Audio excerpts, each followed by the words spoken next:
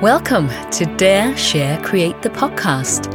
Conversations, concepts and insights from people who have dared to go after their dreams, who share their gifts with the world and who create the life that they want.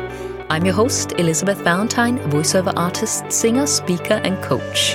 This podcast aims to free you from whatever's holding you back, spark transformation, and is designed to give you the courage, inspiration, permission, and tools to live your best, most inspired and fulfilled life so you can make the biggest positive impact in the world.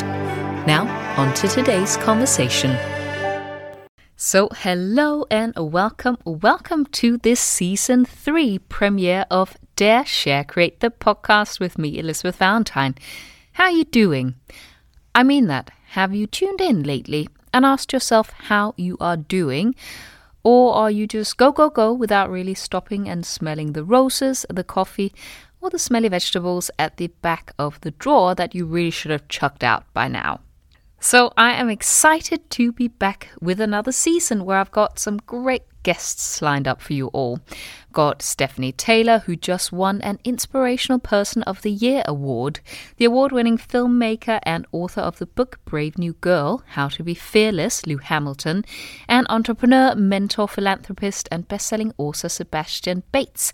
They are just some of the fab people that are coming on. In this coming season, we're going to be going deep into all things related to daring to go after your dreams, sharing your gifts with the world, and creating the life that you want. We're going to be talking about reframing stories, how you can build ethical businesses and still gain financial freedom, building resilience in your children, why it's important to give back, how to cultivate critical thinking, and there are also going to be some hard truths in this season that I probably think we can all use. And then I'm going to be sharing lots of coaching topics, tools and tricks so that you and I can live our best, most fulfilled and inspired life so that we can make the biggest positive impact in the world. And that's what it's all about, isn't it? So as you may know, if you're a regular listener of the podcast and if you follow me on social media, I have been traveling for the past nearly 6 weeks since season 2 finished. I went home to Denmark and stayed for almost a month, which was really wonderful. I still worked whilst I was there, but I also got to go to my friend's daughter's christening and was surprised with a lovely wedding at the same time. I met new babies that my friends have had in lockdown since I've not seen them for a couple of years. I spent lots of time with my wonderful family. I swam in the cold sea, and I walked in the beautiful forests and got to celebrate my dad's 70th birthday on a historic ship, which was his dream day. So I'm so grateful that I had that time. And then I took a holiday to Cyprus with some really dear friends of mine at the end. And I'm going to ease you sort of gently into this 3rd season with a story from that holiday, which, by the way, was the first time I've taken time off from the TV channel I'm the brand voice for in 3 years. I'm always a little bit embarrassed to say that it's been 3 years since I took time off. I mean, normally I just work ahead or I work whilst I'm away because, hey, I can. But this time I recognized that I actually needed a proper break to put an out of office on and have someone else cover for me. And that someone was actually Marie Brock, who you might remember from season 1, episode 8. If you haven't listened to it, go and listen to it. It remains a firm fan favorite. So there's lots of great insights in that episode. So I knew that my TV channel was in good hands. And it meant that I could be fully present with where I was and what I was doing without worrying about having to check my email just to see if there was a schedule change or a problem with the uploaded speaks or whatever. So I want to tell you this story from Cyprus. My friend Tom and I were out for a walk or a hike, and we were catching the last of the afternoon sun, about an hour probably before it got dark. And if you don't know Cyprus, it's quite mountainous and very hot. So imagine this, we are hiking out on the mountain. The sea is sort of down below in the distance. And there are pale rocks and some trees and low, spindly bushes. But it's sort of quite that sort of deserty vegetation going on. So Tom and I are walking and talking about life and business and dreams and goals and what we hope to achieve. And we come to a fork in the road. One part is a smaller, windy and quite hilly path, whilst the other one looks to be sort of more straightforward and safe. So I'm being a bit cocky and I say, oh my God, let's take the winding road. Let's be adventurous and daring. Because that's how we'll get the most amazing experiences out of life. And Tom humours me, bless him. So we go down the winding path and it's really quite spectacular. The views are incredible. There's a deep ravine on the one side and we can sort of see the sea stretching out into the distance. We walk a bit further on and see some goats or sheep in the distance. And we kind of realise that we're actually on somebody's land here. Like a farmer, and all of a sudden we hear this really creepy, shouty noise. And it's the goat herder, we think. But all of a sudden I'm kind of getting flashbacks to, oh my God, we are in the bush and we're going to get murdered by some, axe-wielding crazy person. So it spooks me. And I decide, listen, let's go back. But let's go on a different way to the one we came, because that's where the creepy noise is coming from. So we're climbing up the rock and find ourselves sort of outside the beaten path. And we've been talking about transformation and change, and that notion of if you want something in your life to change, you can't keep just waiting. You just have to start doing something that's gonna move you towards what it is that you really want. You can't keep waiting for someday or one day, that I'm kind of saying in quotation marks, because they're not a day in the week. It's not Monday, Tuesday, Wednesday, someday. No, it's not a day of the week. So you have to just make a decision. So whilst we're talking about this, we're walking and I happen to look down. And Tom's a few meters ahead of me at this point, and is seriously about 20-30 centimeters from stepping on a huge snake. And it's kind of just like lying there coiled up against the pale rocks, soaking in the last of the afternoon sun. And I scream at the top of my lungs. I'm like, snake! There's a snake! Oh my God! Tom shouts, jumps in the air, is just about to jump straight on top of the snake, but luckily jumps towards me instead. Now, depending on where you live, you might be used to seeing snakes. But coming from Denmark and living in London, I am absolutely not used to seeing snakes in the wild. So with our hearts beating and adrenaline is coursing through our veins, we're just very, very focused on getting out onto the path again, but we don't know where that is exactly. After we've sort of caught our breath and our heartbeats have returned to a more normal rhythm, I suppose, we start walking and Tom jokingly says, well, where there's one, there's gonna be more. And just as he has said that, we've probably walked about 10 meters or so, I freaking see another one. And I'm like, there's another one! This one is smaller, but it's still a fairly sizable snake. So we freak out again and finally find the path and, of course, promptly see a snake skin on the side of the road. And the funny thing is, I don't even think the snakes realized that we were there.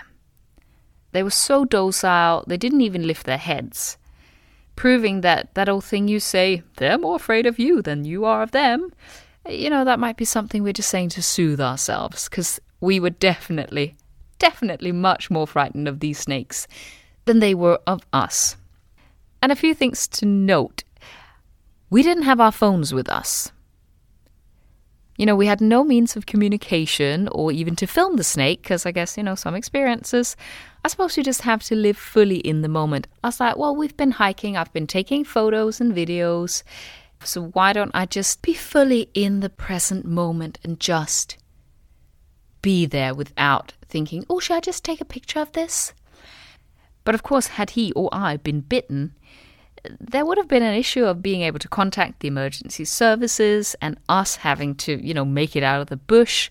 Would have one of us had to leave the other one whilst running for help? And what would we find? Would we come back? So many thoughts running through my head, just going, oh dear, thank God.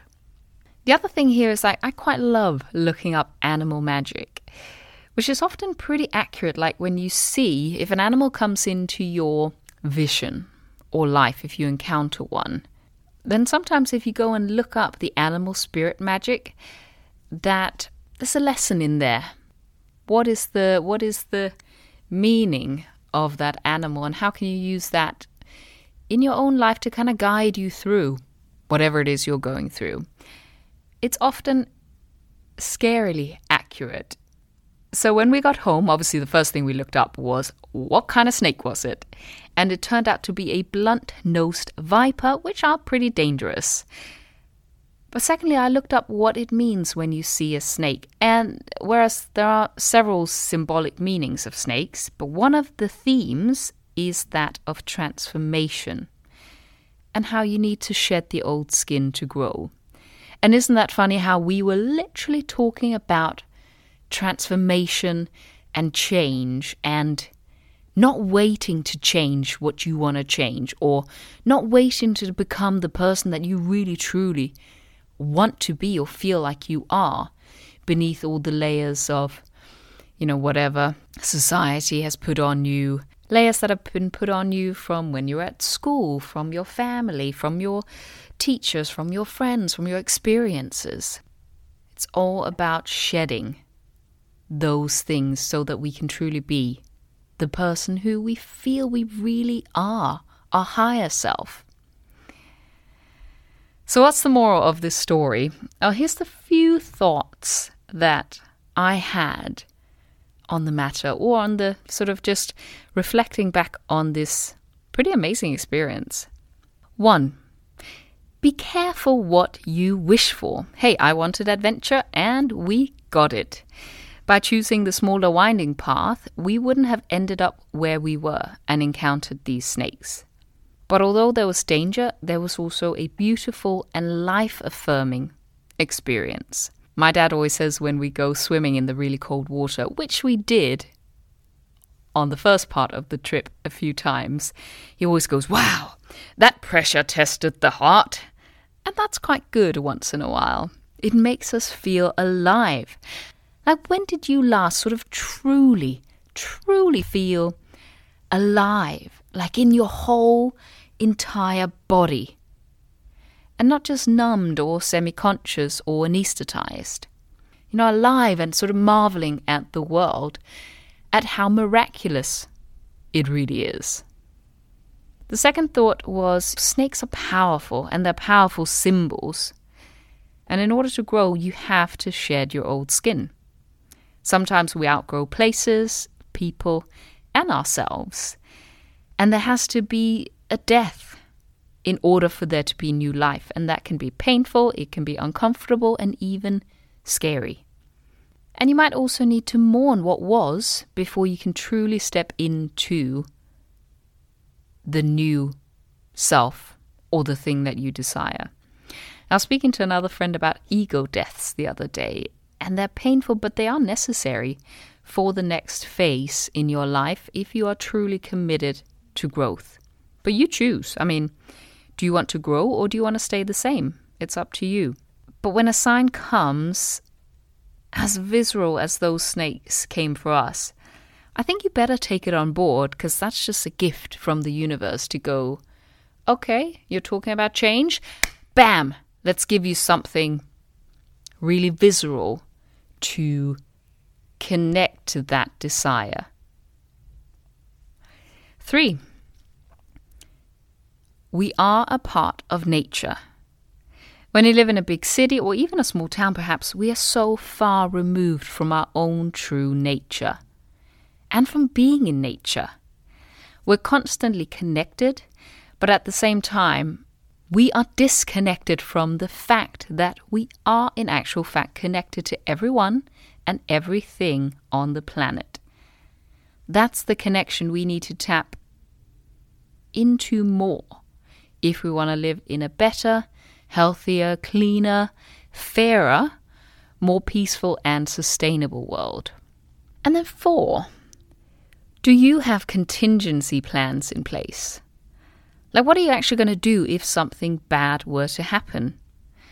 How would Tom and I have gotten out of the bush had one of us been bitten, or both of us, and we didn't have our phones with us? Now, we shouldn't anticipate catastrophes and plan for doom and gloom, but having some contingency plans in place gives you the freedom and also the ability to stay calm and rational, knowing that, okay, if shit were to hit the fan, I will be okay. I'll be able to manage. I can cope. For instance, I know I can pay my rent for 6 months. I have insurance that covers me if I get into a bad accident or become ill and can't work. I have some long life food in the cupboard so that if the supply chain truly breaks down, I can feed myself and my family for a little while, at least, whilst things get back up and running again.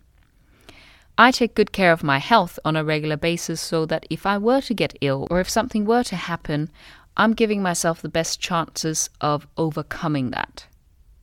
And when we see things either happen to people around us or we encounter situations where things could have gone horribly wrong, that's an opportunity for us to get our business in order. You know, it reveals where the weak spots are in the ecosystem. And then you can fix it. And that just keeps you in a great state where you're not in a survival mode. So those were my thoughts for today. And I guess the question I want to leave you with is this. Ask yourself, what haven't I been doing that I've been meaning to do? What do I keep saying that I'm going to change? What transformation do I want to happen in my life? But I keep putting it on and keep saying, oh, I'll do it when I finally have the energy, the time, the money, the body, the courage, or whatever else you can come up with. What have you outgrown and what skin do you need to shed in order to grow into your new, better, happier, more fulfilled self? That's it for today. Next week, I'm speaking with Lou Hamilton. She is an artist, an award-winning filmmaker, and author of the books Brave New Girl, How to Be Fearless, Fearless, and her book has just come out, which is very appropriately to this podcast, called Dare to Share.